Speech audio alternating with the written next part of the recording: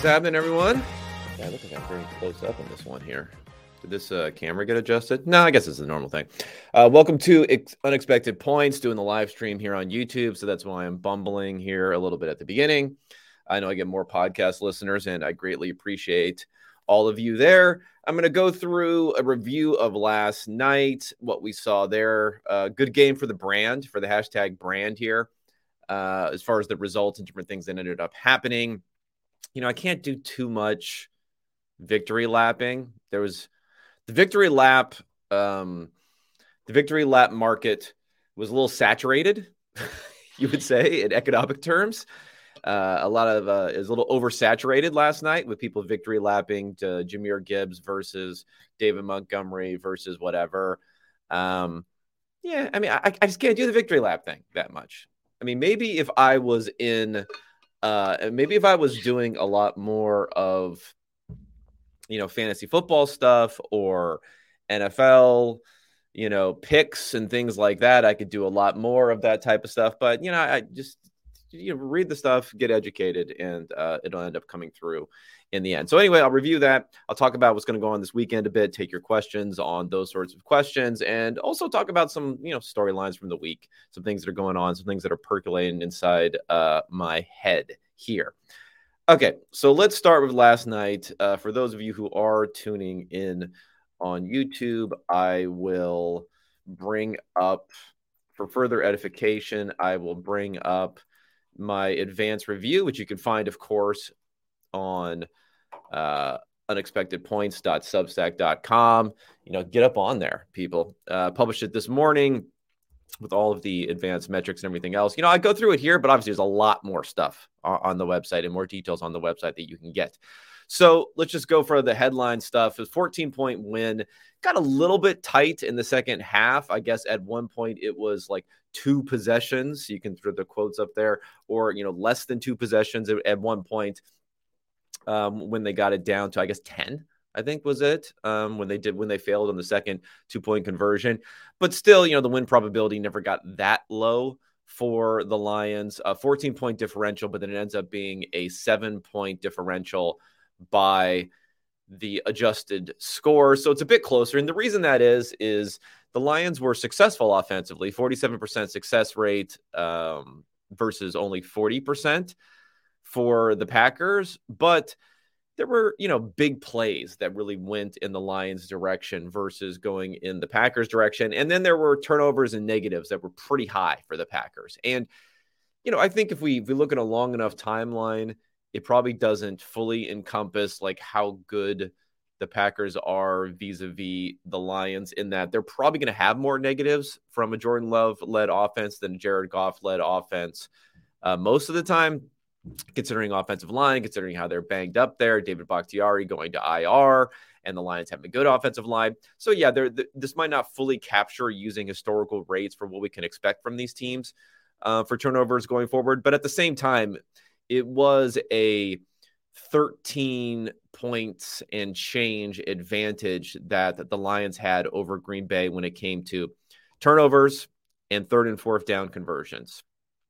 That's a big number. And I guess my numbers are saying it's probably more in the range of, let's say, 7-ish sort of points for what sort of advantage that they had based upon the underlying success of the offenses. Just to get into the details here for that, the Packers were 3 of 13 on third downs. The Lions were 7 for 17. So the Lions weren't that much better at converting third downs. But the most impactful play of the game, and I list out all the most impactful play of the games in my write-ups here, in terms of win probability, was Sam Laporta, 13.5% win probability gain on the 35-yard catch and run that we saw in the first quarter. Very important play there, because you wanted to not only extend that drive, but to get way, way into Packers territory. I'll talk more about Laporta a little bit later and why he fits into one of the brand things that had gone well in this game.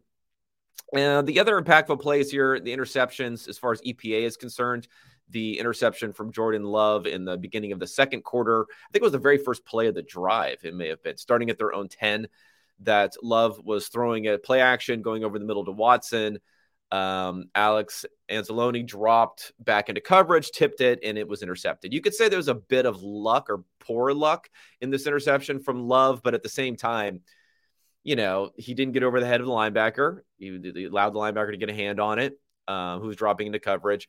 And it looked like Watson was just going to be surrounded on the play anyway on that one. Jordan Love's struggles in this game is also a good thing for the brand. Talk about that again a little bit more later on this one. And if we're looking at what an interesting thing for the Packers is they actually ran the ball okay in this game. They just didn't do it much at all. They passed it almost 80% of the time. They were dropping back to pass in this game. So there's a high expectation for how often they would pass because the game script was a disaster pretty early. They were down 14-3 pretty early in this game.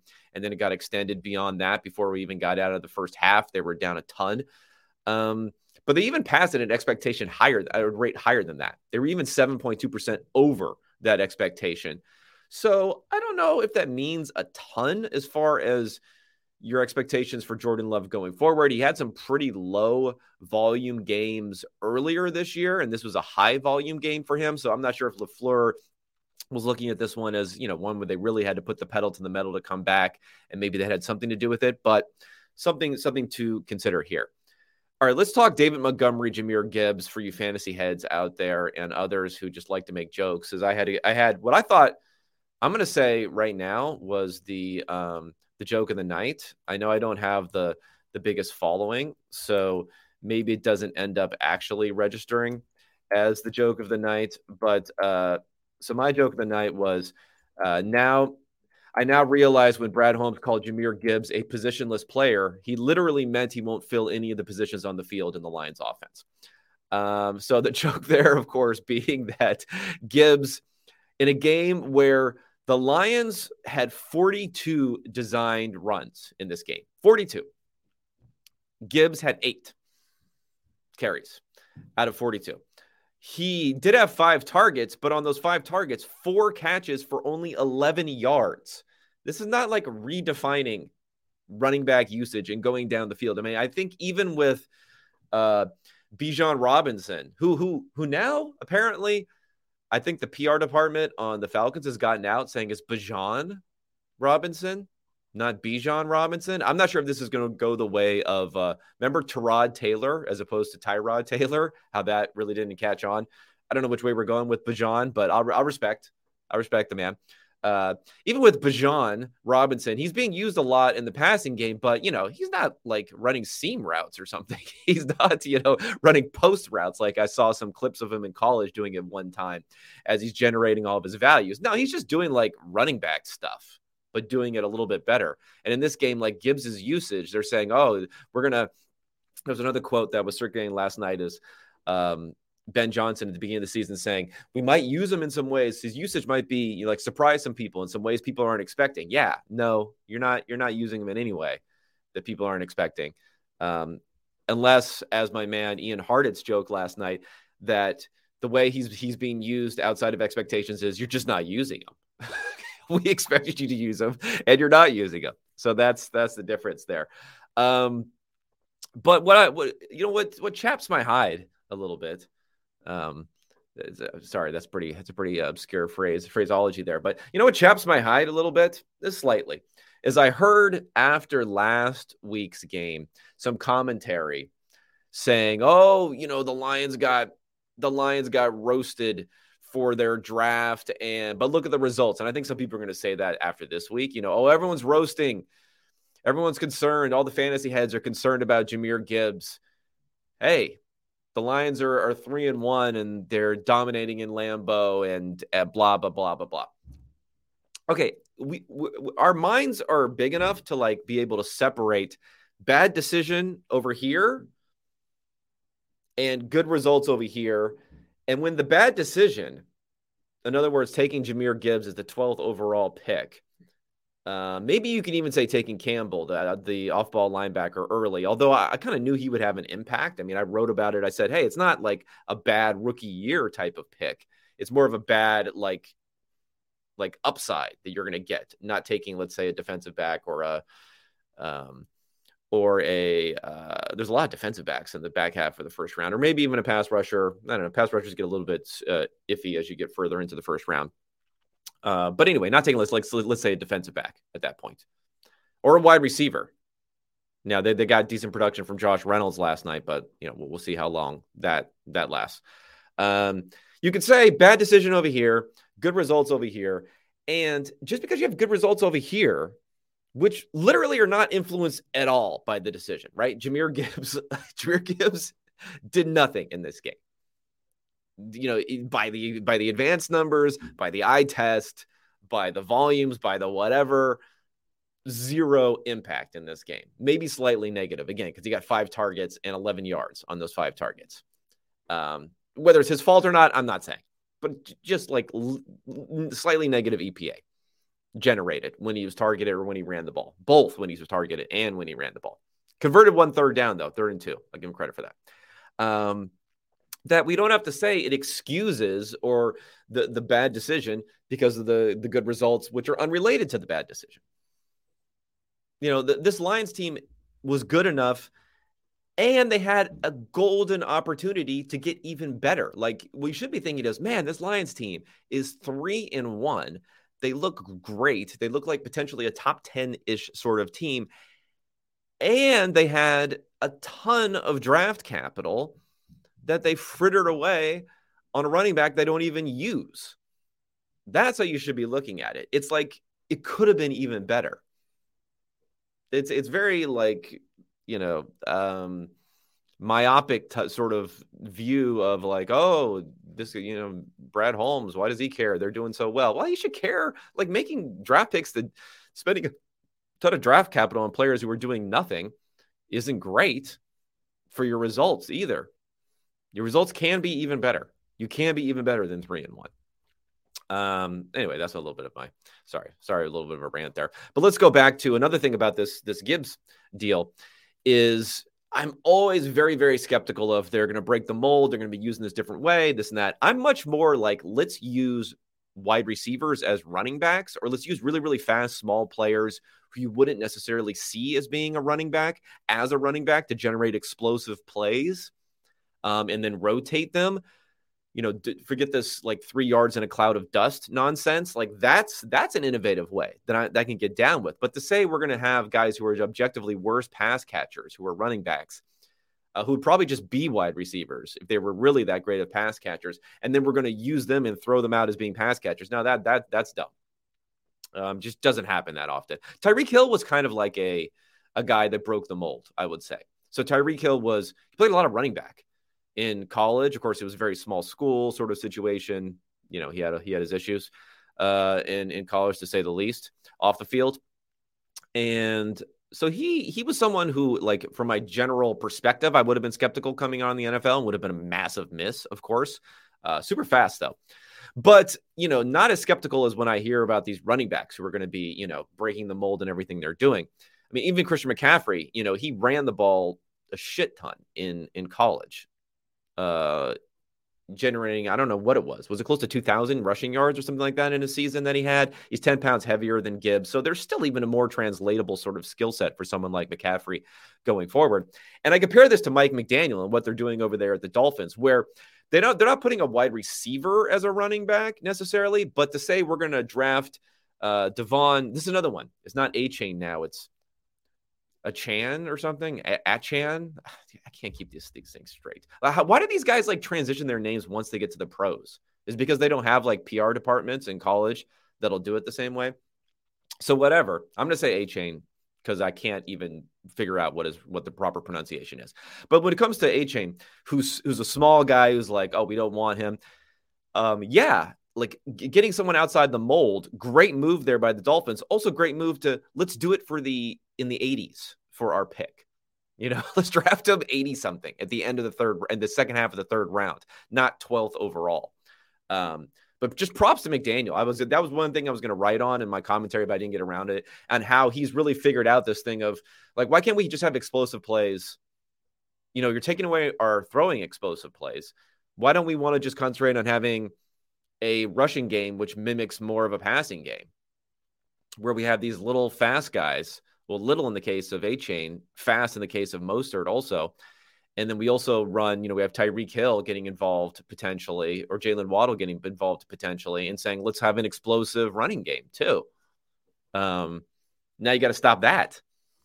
Not just worry about sitting deep and stopping the explosives, because people figured out, and this is what like the general problem. This is like been a big thing for quote unquote analytics in all different sports is, you know what? Let's take the high value explosive-ish sort of play, even if it hits at a lower success rate, is worth more than your intuition thinks. Right? 3-pointers, even though you make them less often than 2-pointers, are worth more than your intuition thinks when you're just concerned with whether ball go in basket or not. Baseball. Home runs are worth more than you think when you're feeling better about, getting singles and doubles and sacrifice bunts and being productive. Like long stretches of being unproductive are uncomfortable for people, even if it's the best route to setting up the big play. Same thing in the running game. And I think McDaniel's starting to understand this, and I like it, is that you got to be comfortable with having maybe a little bit lower success rate running the ball. But if you can have these explosive plays, and that's what we figured out. And the defenses have really figured that out in the passing game. They said, okay, let's keep down these explosives, and we're going to have better results defensively. But I like McDaniel saying, hey, let's turn it over and let's do it with the run game. But it's not necessarily in the way that people say. It's like you're going to invest a ton in your offensive line or invest a ton at running back. You don't have to. Like, you have the Devon, A-Chain guys available in the third round. You can get like cheaper offensive linemen who can move around a lot better, who maybe aren't your traditional like true pass set sort of offensive linemen in order to execute this sort of offense. It doesn't require you to like lean on the run game versus the pass game or anything like that in a football guy sort of way. It's really just reimagining what you can do in creating explosives in the run game, because you just want explosive plays no matter where they're from. So props to McDaniel on that. Okay, sorry, I got a little sidetracked here on doing this game. Okay, Jordan Love. Let's talk about Jordan Love. I'll get to the numbers, the headline numbers first. 47 plays he was involved in. I'm not sure how many designed runs, but no positive EPA on scrambles or runs this game, which I think is the first time that's happened this season. That had been something that had been keeping the floor up for Love. That went away. And, unless you're a quarterback who's like Lamar Jackson circa 2019, 2020, where he has like 9, 10, he has between, let's say, 6 and 10 designed runs a game. You can't say every week in and week out you're going to be adding value on the ground. So that was something that was probably going to regress for Love, and it did in this game. He was losing 1/4 point in EPA per play this game. Really, really poor result after being third in quarterback efficiency going into this game.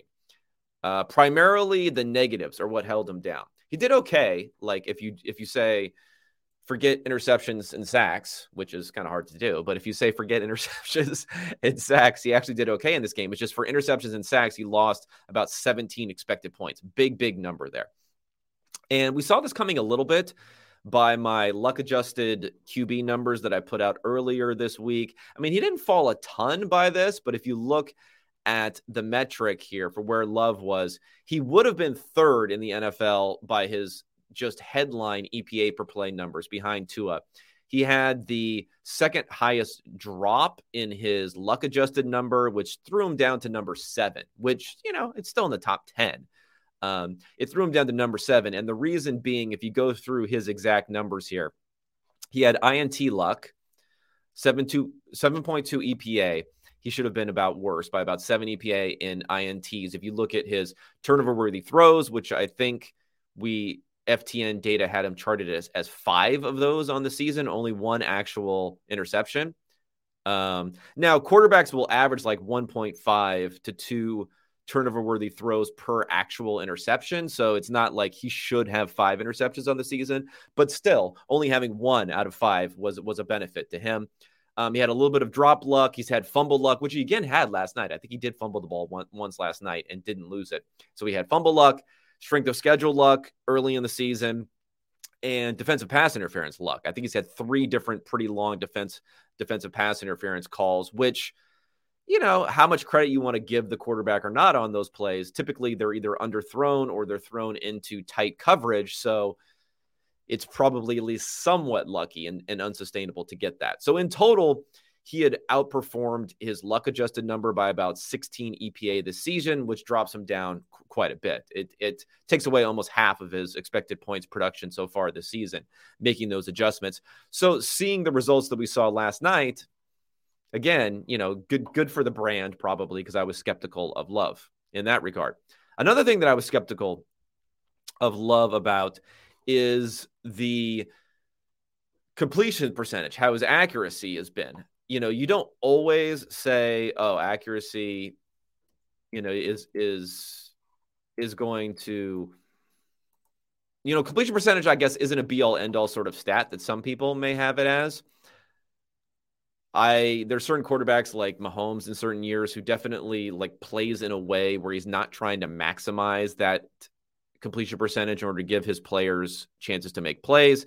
But still, you don't want it to be negative. I think he had the worst completion percentage versus expectation according to Next Gen Stats, which accounts for defensive location and ball location and everything like that with tracking data. I think he was the worst after 3 weeks. He was actually a little bit better last night.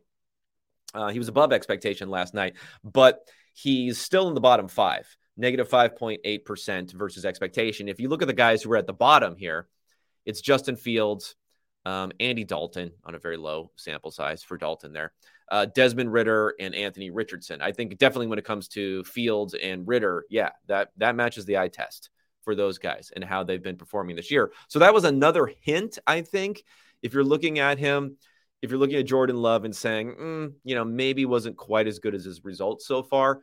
Also, his PFF grading, for what it's worth, was middling versus top 3 EPA per play so far this season. And again, people just get really trapped up in the results-based type of thinking when it comes to either the Packers or Jordan Love. I had to do a little data mining on this one, but I did find, and you guys will probably enjoy, NFL power rankings from CBS here. Should I shame whoever has this? Maybe I should. Cody Benjamin. Sorry, bad luck for Cody here. NFL power rankings. Jordan Love, number 3 in NFL power rankings going into this week for amongst all NFL quarterbacks. What the hell is going on? Maybe I got to read the methodology on this thing. Yeah, it's like the numbers are Mahomes, Tua. Okay, I can get with that, even though Tua might be a little high for my liking. Jordan Love next. Justin Herbert, Brock Purdy, number 5. Wow. Kirk Cousins. Who else we got in here? Who's on the low side here that I can make fun of? Stafford, 19. That's a little bit low, I would say, based upon how he's played so far this season.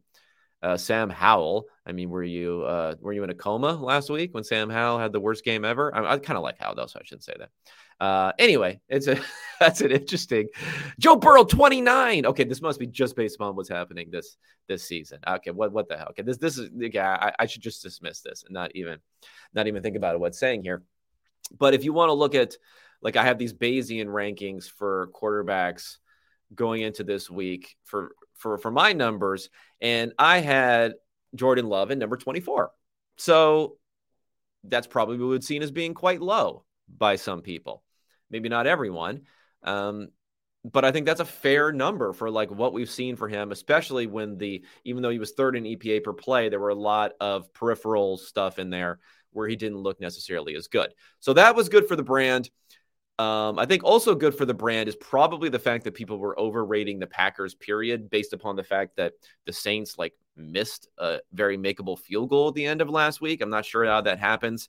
I saw the Packers at number 10 in the Athletics power rankings going into this week. I mean, that's ridiculous. So my power rankings, where did I have the old pack? There they are, 24. So 24th in the power rankings here, probably quite a bit lower. I have them below the Broncos, who are 0-3, and below the Commanders, below the Vikings. I think the Vikings have been legit, pretty good this year. below the Patriots, who haven't been, obviously are 1-2. So, below a lot of teams that others wouldn't have had him at, but I think this is a fair number kind of by the underlying metrics for how good they've actually been so far this year. One last thing to highlight on the game last night. Goff was Goff, whatever. I'm not going to highlight him too much. But Sam Laporta, let's talk Sam Laporta. I don't care about like how many games in a row he had with 5 catches. Unfortunately for the stat social media people, he did not get 5 catches last night. He only got 4. So you can't say that he started his first 4 games with 5 catches. Now it's only his first 3. So you got to put that somewhat meaningless or not as meaningful as people think stat away. Sorry, social media managers. But still, 4 catches, 56 yards. You got about 80%, 60% of that after the catch. I mentioned he had the biggest play of the game, that 3rd down conversion where he showed not really much separation, honestly, but he was being manned up by Douglas. And is Douglas a safety? I think he's a safety, right? Or is he a slot corner? Because he also got toasted. Rasul Douglas, he's a corner. Yeah, so he was being guarded by a corner on that play. Man, he got toasted on that Amon-Ra St. Brown touchdown. Big time. So not having separation, I get, but what you do is you get the ball in his hands, and then he can get some yak after that when he's being manned up by these tiny defensive backs. And again, good for the brand, because one of my favorite pieces of research from the offseason was looking at tight ends. Look at, he's right there in the picture. I have him in there as the headline picture. Looking at tight ends, and my favorite things were saying short area speeds. In other words, the 10-yard split of the 40-yard dash. I mean, it's pretty highly correlated with the 40-yard dash, so you can just look at that too. And elusiveness, and I do it as missed tackles forced by PFF's grading per reception. I think I look at, because yak is one thing. I think yak is like the result of it, but if the yak is all caused by scheme or speed, scheme I don't care about, because they're going from college to the pros. Speed I do care about, but I already am looking at his measured speed at their measured speed at the combine. So like that's kind of accounted for. The other thing that these guys can bring is when they force missed tackles, whether it's through being elusive and just going around it or breaking them. And Laporta, when you looked at these two, if you plotted these two metrics side by side, and I looked at past guys who have been good, and you get a lot of hits up in the upper right-hand corner on this plot, because it was plotting avoided tackles and things like that. So let's look at, if you look at the bringing the two things together here. Sorry, I'm looking through still at the historical results here. 2023 class, Sam Laporta. Boom, right up in the upper right-hand corner here in the neighborhood of George Kittle. George Kittle is up in that area too, fellow Hawkeye. So one of the best 10-yard splits as far as on a percentile basis, one of the best avoided tackle rates we've seen on a percentile basis. So he was a guy where my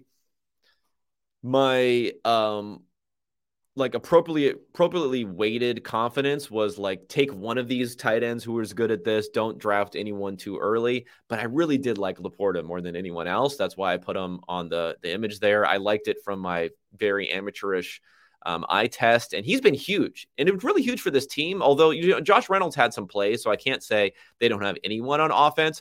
But we saw when they were trying to rely on Marvin Jones in week 1, we all saw how pathetically bad that went.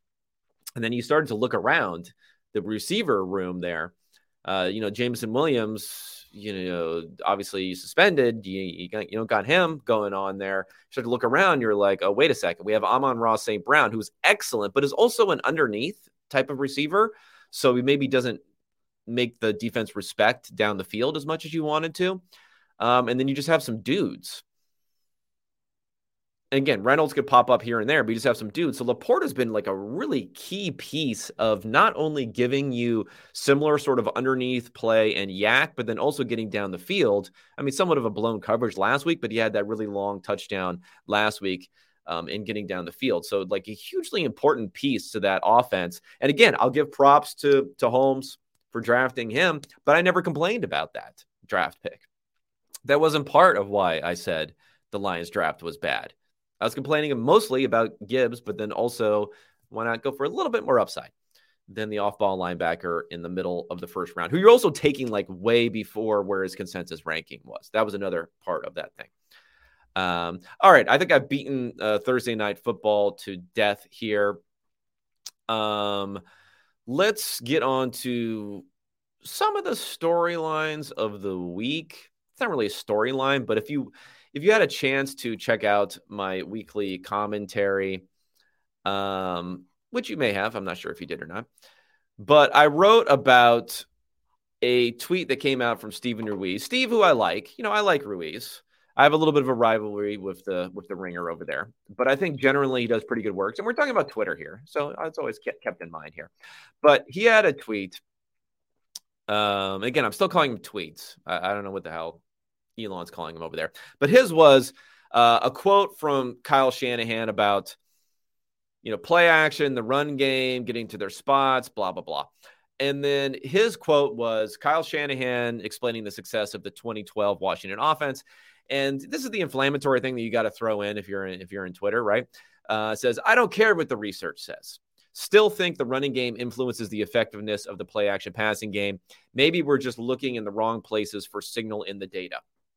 So what I'll say here is that it's not really like a claim I disagree with to say he still thinks the running game influences the effectiveness of the play action passing game.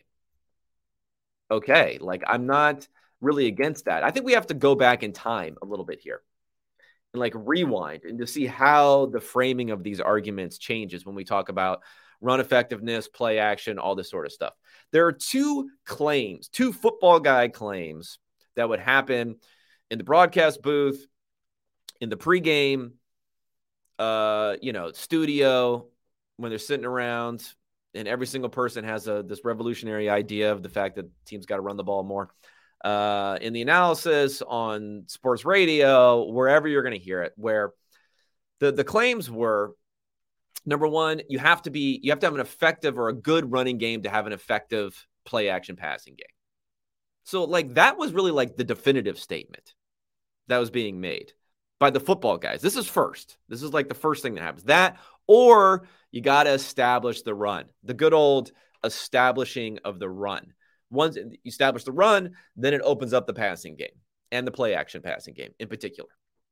So we've seen research from Ben Baldwin and from Josh Hermsmeyer attacking those two different things. And what that research basically showed, and this is the way that I would frame it, and I think is the proper way of framing it, is saying that very overconfident kind of conclusive claim that was accepted amongst certain circles, there's not evidence to back it. Okay.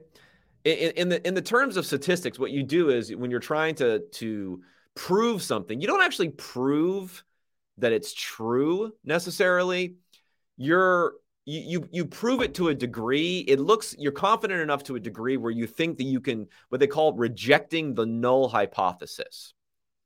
So the hypothesis here from football guys is, let's say you have to have an effective running game to have an effective play action passing game.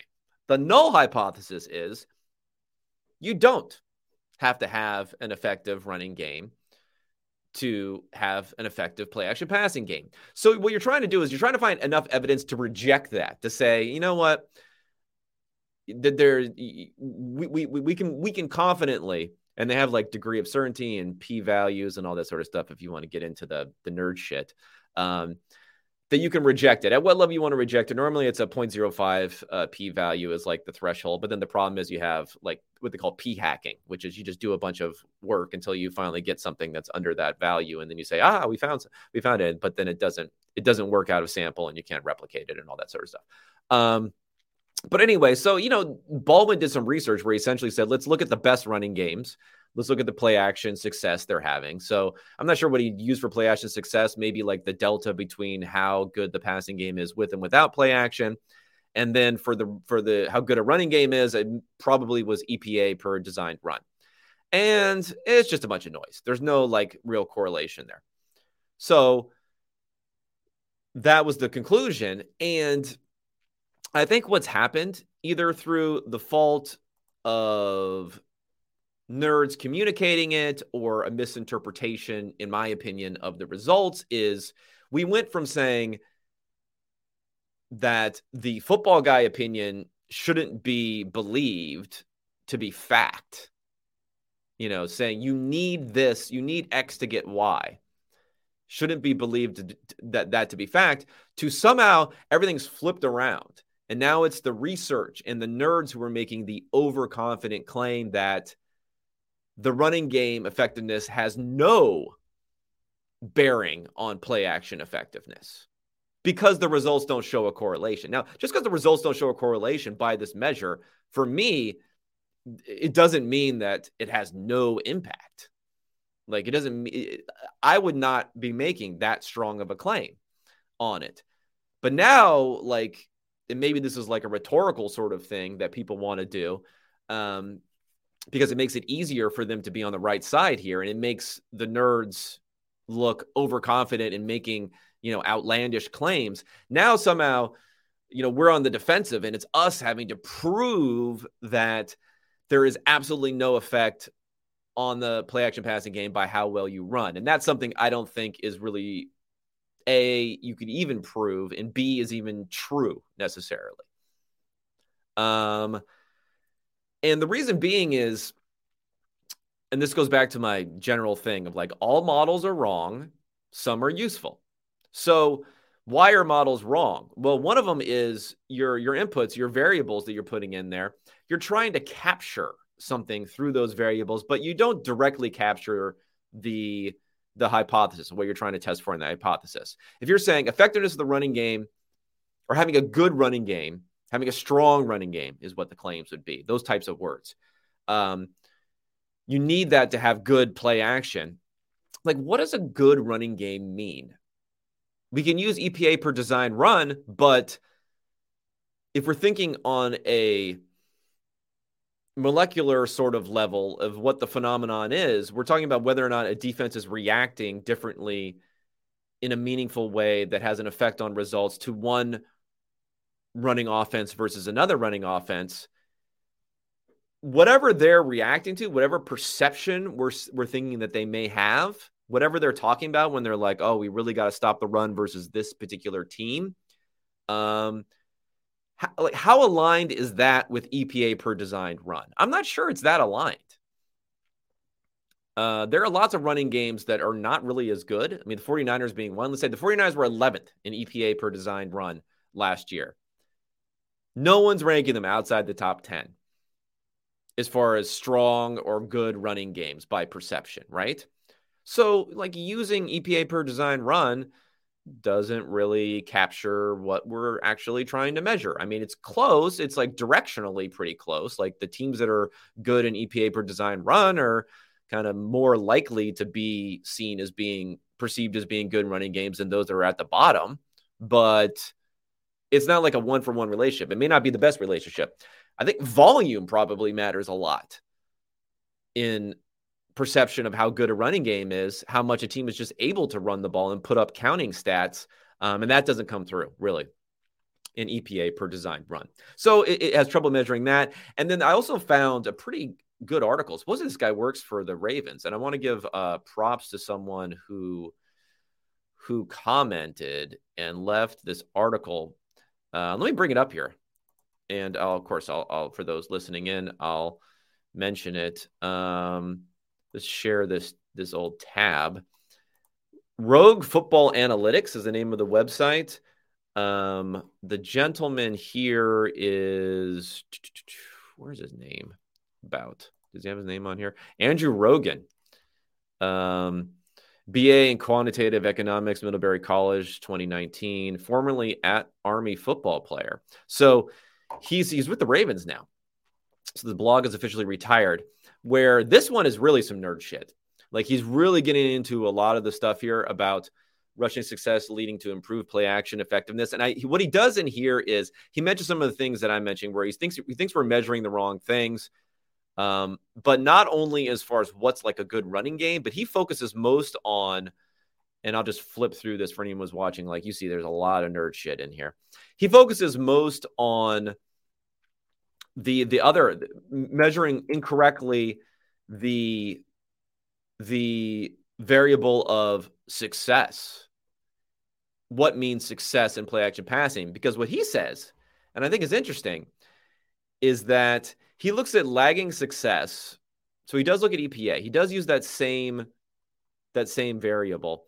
But what he's really looking at is, let me see if I can find an exact plot that he has on here to talk about it, is the effectiveness for crossing routes and other routes versus routes down the field. And his theory that he postulates here is you have to really divide that stuff up, because the effectiveness that you're having in play action is going to affect linebackers who have responsibilities to have to go fill their gaps, which will open up certain areas of the field. And, you know, that has also come through somewhat in research, and someone's Doug Analytics is mentioning it here, is to tracking data to look at how much they bite on that. Eric Eager has done some work there, looking at tracking data there and looking at how much the linebackers bite. It's part of the same phenomenon where that's really where things are happening, where theoretically, now again, theoretically, the third level of the defense should not be affected. Their responsibility should not be as affected by play action passing. Now, safeties do have some responsibilities when it comes to like wide zone and others of gap responsibility far on the outside. But, you know, the deep safety at least, or the deep corners, if we're talking about corners who are also dropping back a bit in some of these defenses, they theoretically should not be affected by the play action. They are, you know, they're looking in the backfield.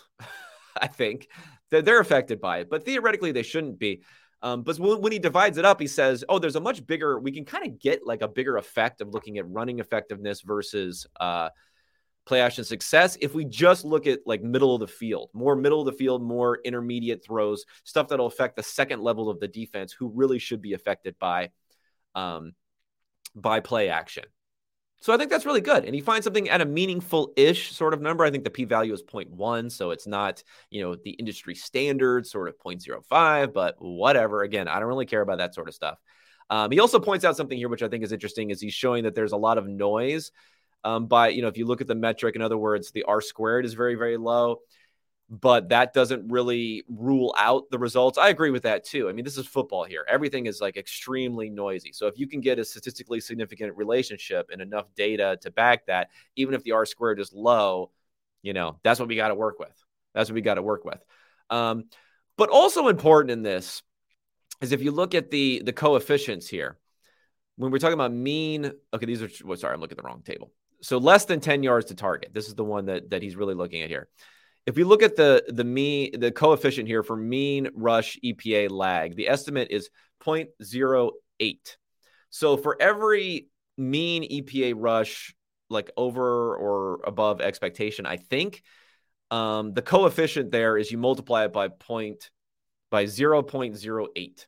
And the intercept, so this is just like without, like everyone start somewhere, is 1.37. So, you know, it's roughly, what would that be? Roughly 150 something, 160 times more bigger. I'm sorry, 16 times, not 100. Wait, is it 16? Yeah, 16 times bigger than the effect of the rush itself. So, like, it still shows, even if it's a statistically significant sort of thing, it still shows to me. Actually, maybe I'm looking at the wrong one. Am I looking at the wrong one? No. It still shows to me that, yeah, there's some statistical significance. You can maybe throw in this lag. I guess it has 0.1 here for the coefficient in another one. 0.15, you can go up on some of these. So, you know, he's getting something there, but it's still very, very small versus the kind of like general effect of play action that would apply to across the board, whether you're good at running or not. And I think that's really the big takeaway. It's not rushing success or ability has no effect on play action. It's just, it's small, most likely because we don't see it in the main numbers. Even if we segregate it in a way to try to really dig in on a specific thing where it would have an effect, it's still small. Even when we find something, it's small. So we have to ask practically, even if we can say, oh yeah, it has a very, very small effect, it's much smaller than what people think it has an effect. And if that's the case, now we have to say, like, what decisions are we making based upon this knowledge that we have? So if we now know that it has a small but significant, statistically significant effect, how good you are running the ball, how do you change your behavior? I mean, all teams are trying to run the ball well, right? It's not like teams are saying, hey, you know what? I'm going to try to be bad at running the ball. So all teams are trying to run the ball well. So what are ways practically that you can run the ball better? And what are the opportunity costs if you're doing that? One, you draft more specific running, like offensive linemen who are good at run blocking, running backs who are good at running the ball. But then your opportunity cost is you're not doing as much on passing. You could say we spend more time game planning running versus, you only have a certain number of hours in the day. There's an opportunity cost. You're maybe not game planning as much for passing. You could say we run the ball more often, maybe, if you want to say like running volume is your effectiveness thing. And that's what a lot of people say, establish the run. This is the main problem with establishing the run is, well, if you're going to run the ball more often, you're taking a per play hit on your efficiency there. Almost certainly. So that's your opportunity cost. So I guess it would say to me is, even if we say that it has an effect, A, it's most likely very, very small. And B, I don't think it reaches the bar for saying it exceeds the opportunity cost that you would have if you try to practically implement, like, let's lean into having a better running game in order to get this play action success.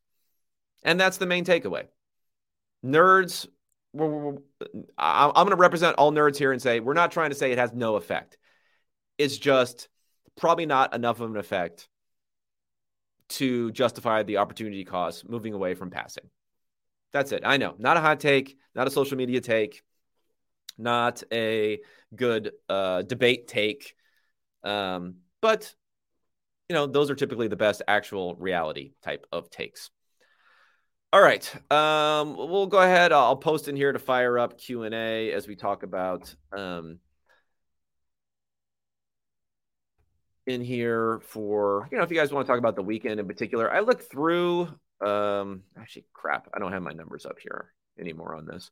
I looked through the weekend numbers to see, this is not good podcasting here, I do have them up. Okay, so I still have my numbers run from the week where I'm looking at my power rankings versus the point spread, adjusted for home field advantage, a little tweaks here or there. What are we looking at? Is there anything that's much, much bigger than you might think on this one? Well, despite the fact that I've kind of liked what the Vikings are doing, I do think and this is for entertainment purposes only. I want to put on here, I'm not like dedicating my life to figuring out the proper odds on all of these things. How come I can't find something where it has here we go.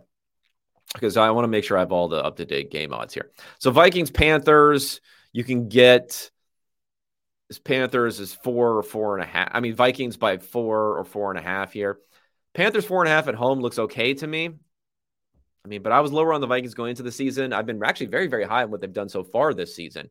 But that still looks like a bit much for me. But I guess Bryce Young is starting. So I don't know. Maybe that takes it away from me. I'm not even sure what to think. I'm kind of high. I don't think Young has been that bad as his numbers, but that's one at least that popped up numbers wise. You guys can make your decision on what you think about Bryce Young or not.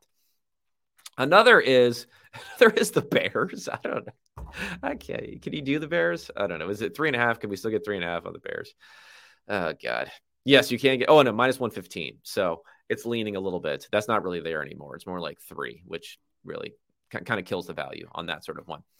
Other than that, not a whole lot going on. I have the Niners. Oh God, the line is.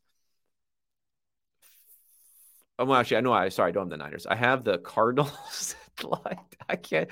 Oh my. The problem. This might be a model problem though. Like anytime someone is favored by, is it 14 points? 14 points. But I kind of like it generally. I don't think the Niners are as good. They're not as good in my power rankings.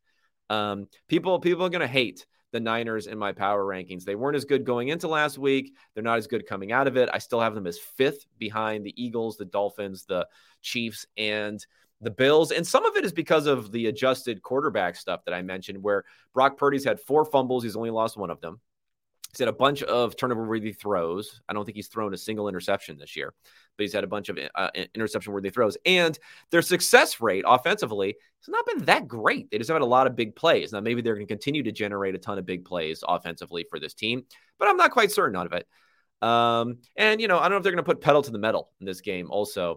I mean, Josh Dobbs, I have very low confidence in Dobbs and what they're doing over there, but I mean, hell, if you wanted that might be my favorite, at least. You get it at 14. I mean, 14.5 would be nice. You get it at 14, and you might even get it minus 108 here, it says, at Bet Rivers, whatever. You can get your normal minus 110 on that, plus 14. That gives you a lot of outs there. 2 touchdowns. On the road, though, for the Cardinals. So not great. So if you have any other games you want to ask about or any other questions, go ahead and fire it up here. I don't see a lot, though. I don't see a lot going on in the comments. Establish the pass. Thanks for the content. Yeah, I don't see a lot going on here. So anyway, I know I rambled on for about 50 minutes here. Hopefully you guys enjoyed the content. Go ahead, give a follow on here, make some comments in the future here. Go ahead and subscribe over at unexpectedpoints.substack.com. I'll have all the advanced reviews to you.